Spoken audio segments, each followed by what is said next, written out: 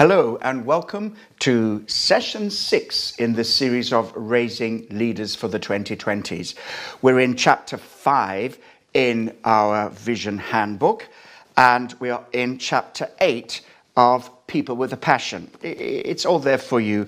It's not really that confusing. Now, there are a number of things to bear in mind. I am speaking to you from the Vision Handbook in this whole program of Raising Leaders, presenting inspirational, visionary aspects of the cell strategy to inspire you and to encourage you. But don't just listen to these messages, participate in the discussions and the things that are prompted in the book, but also start to do them. Do the things that you are hearing. It's not just about listening to a couple of inspiring messages. Now, we have also the other booklet which helps your trainer or your mentor sign you off on certain core competencies of cell leadership, and they will be taking you through that. And then we have the Open Cell Leadership Development Handbook, where there's more information than what we're giving to you in any other source. So by now, if you have been following through, you should have read the first 7 chapters in part 1 of People with a Passion. But it's so important that whatever else we're taking on, whatever else we're learning, and whatever else we're doing, is to understand what is the heart of cell church. That's my topic today. What is the heart of cell church?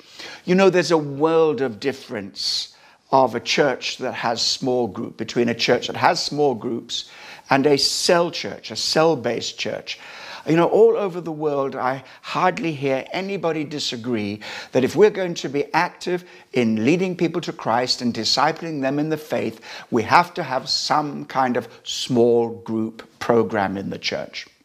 But that's not what cell church is. Cell church is not having small groups as part of the program.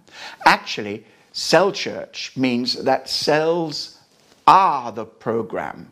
Cell groups are the program. Now, some churches like to describe their small groups in different ways. We've still stuck with the idea of a cell group, even though that has some connotations. It's supposed to be a reference to biology and so on. And it doesn't really matter what you call them, but what we must understand is what is a cell and what is the role of a cell group in a cell church. Cells are not just one part of the program of the church, rather they are the fundamental expression of church. It's the fundamental means by which we do everything together that we are called to do as a church. We had to learn this in Kensington Temple many years ago. And it was quite embarrassing that to be told that in many ways we were a radical church and we were not traditional in many, many ways. But with respect to the ministry and to the understanding of small groups, we were a traditional church. We had a traditional understanding of the cell ministry, a traditional understanding of small groups. Now, I'd been looking for the means by which we could not only express ourselves in large celebrations, not just within Kensington Temple building, but within the larger auditoria that are available in London. But I always knew that the cell ministry was missing something. We didn't really understand. It never really took off until we were exposed with the vision, the cell vision of Bogota. And of course, there are other Ralph Neighbours 5x5 model. There are different models, but it was particularly the vision of 12 that gripped my heart and imagination.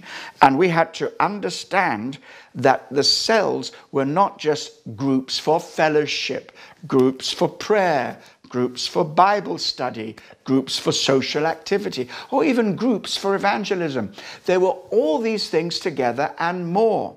And so in the cells, we evangelize, we nurture, we train, we mobilize, we pray, we do spiritual warfare. Now, as I said, the model of cells, or the idea, is really borrowed from biology.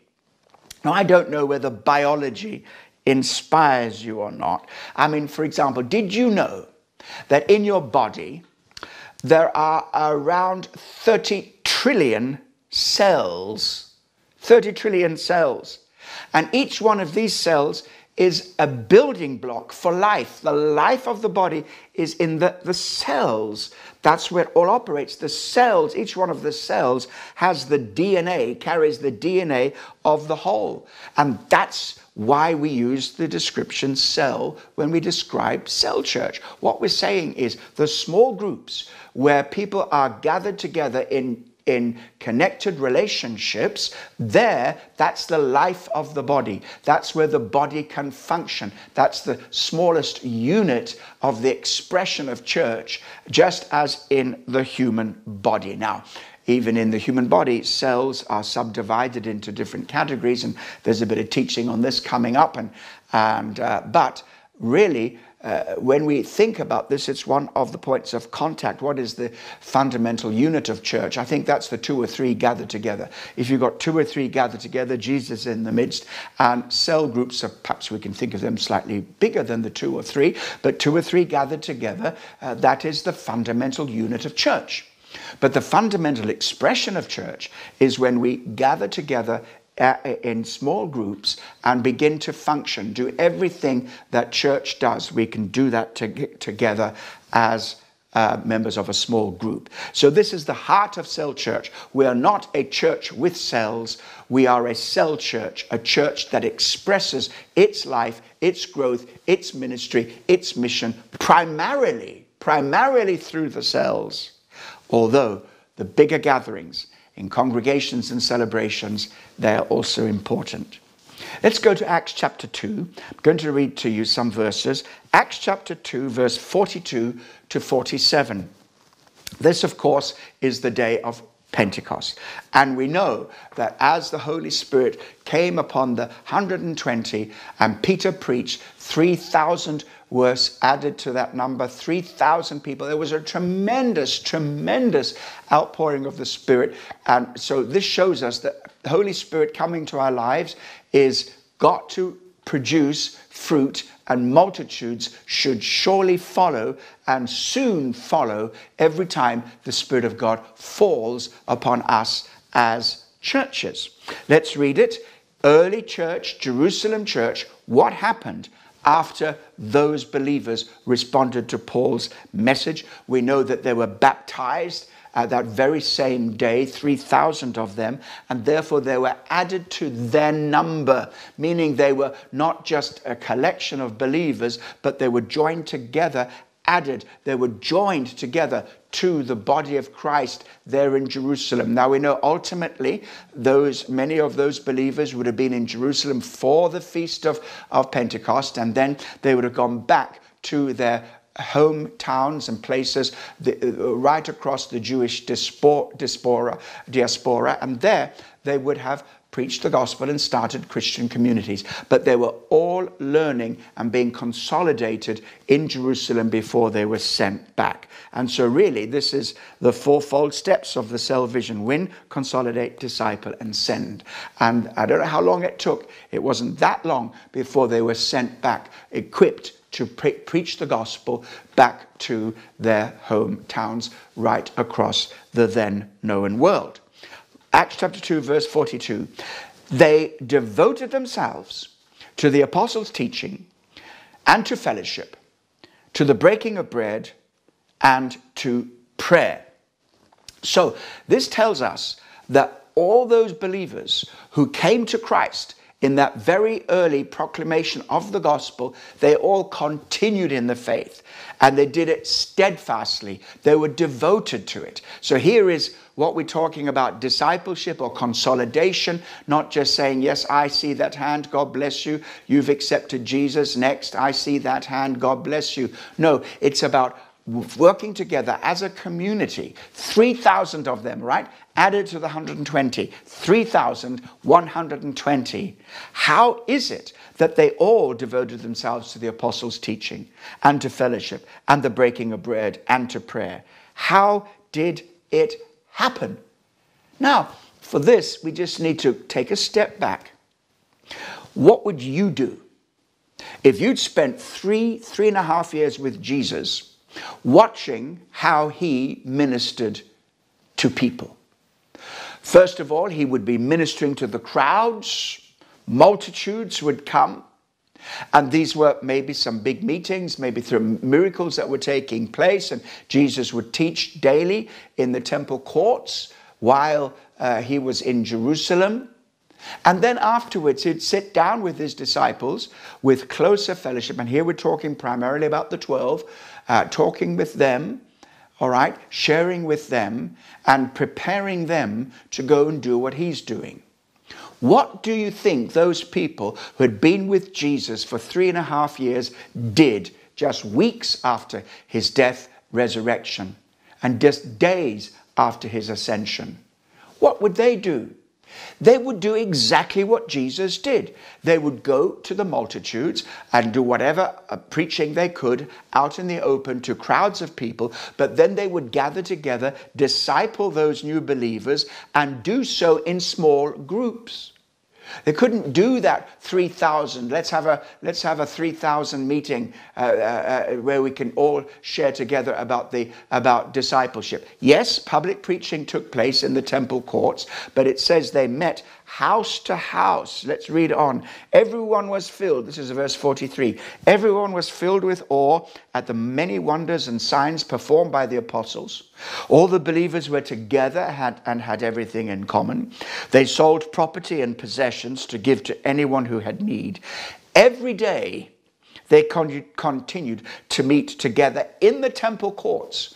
It was a Jewish church. They'd be going to the temple for the usual Jewish reasons at that time, but they would stay around just as Jesus did in the temple courts, in Solomon's portico, Solomon's colonnade, where Jesus taught publicly in the temple. We read that in the Gospels. They would meet there every day. So they would be teaching and preaching to the crowds. And then it says, they continued to meet together in the temple courts. Then they broke bread in their homes and ate together with glad and sincere hearts, praising God and enjoying the favor of all the people. And the Lord added to their number daily those who were being saved. All the principles of cell church are here.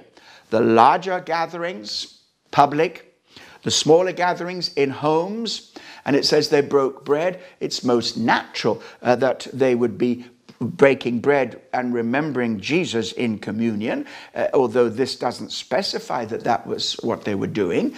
Breaking bread is table fellowship. And in that place of table fellowship, conversations, spiritual conversations would grow. Spiritual connections would develop. And that's how the early believers in Jerusalem were discipled, in the homes, in the small groups, one-on-one. That's where they would see the modeling of father and mother. That's when they would see godliness and have their questions answered and see godliness demonstrated. That's where they'd be trained and equipped. Just as Jesus had done with the 12, so now these new believers were experiencing the same thing, not just from the 12 apostles, but the ones that the apostles were training. They were just following the methodology of Jesus. And it is so simple and so straightforward that I cannot understand why we in the 21st century cannot return to the same principles of the first century Christian church. When we were experiencing the time of the lockdown, and in fact, these are being recorded during the time of the lockdown.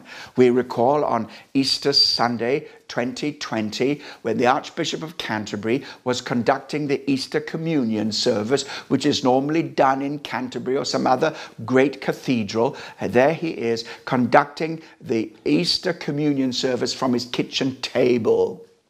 And journalists were saying, what's going to happen to Christians? They can't celebrate because of lockdown. They can't go to the churches and go to gather together.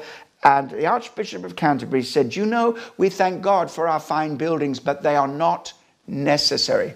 Not necessary. And think of the huge, grand, historic cathedrals and places of worship in the Anglican tradition in our nation, and also think of the great halls and the great arenas and the great places, theaters and grand churches that can seat multi-thousands in the Western world and across the nations of the world. If we never had that, we could still explode, because the real work of the church is not done just in the big crowded meetings, but it's done by the groups of 2 and 3 meeting together in groups of cells and 12. And this is where the work of the church happens. And so as a cell leader, you have a responsibility to lead the people into everything that God has for you. And you are the pastors, you are the evangelists, you are the prophets, you are the apostles, you are those who stand strong in the faith and share the blessing with others. Now, these were not just house groups or house meetings. These were cell groups. And so what is a cell group? Many ways of defining this. Now, a book which is a little dated perhaps, but still contains valuable information. David Finnell, in his book Life in His Body, defines cells as the organizing of the body of believers in small groups for the purpose of worshiping, experiencing God, ministering to one another, and ministering to and evangelizing the community. In short, cells do everything that church does, only in miniature. Very important. One of the points of discussion is for you to go through Acts 2, verses 42 and 47, particularly Acts 2, but all of those verses, verse 42, but all of them really, and look at the main things, the elements of the activities of the early church there. How do they pattern themselves? What did they do? And you have to ask yourself, is your open cell doing all of these things? Are you breaking bread? Are you having fellowship? Are you teaching? And it's not just communicating information, it's discipling people into the teaching of Jesus. All of these things. And the church, it says daily, the Lord added to their number those who are being saved. It is all about doing so in the light of evangelism. And so make sure that your open cell, the one that you're in now or the one that you will open, will do all of those things. Now, I believe that this visionary message today is at the very heart of what it means to be a cell church. Not just a church with small groups, but a church that is organized and in a way that is structured into cell groups, small groups. And in those cell groups, small groups, the whole work of the church, the whole job description of the church is happening in miniature. That's not all there is to church. We are not just a collection of cells. Now, you know, if that statistic was accurate, 30 trillion cells in this body called Colendai, you don't see 30 trillion cells, I hope. I hope you see me, the whole body. Now, the assembling together of the whole body is vitally important. But without the cells functioning healthily and well, there can be no life. The body cannot function. That's why I'm passionate about cell church, and I pray that you will also be passionate about cell church. In summary, it is this: a cell church structures itself in such a way that every member in that church, in that body, in that community can both be discipled and also learn to be a discipler of others, according to the call of Jesus in the Great Commission: go and make disciples of all nations. Well, God bless you. We're going to come back soon for the next session. In the meantime, put this into practice. Think about these things and see what changes need to come in your thinking as you are renewed in the mind from traditional church to cell church. God bless you.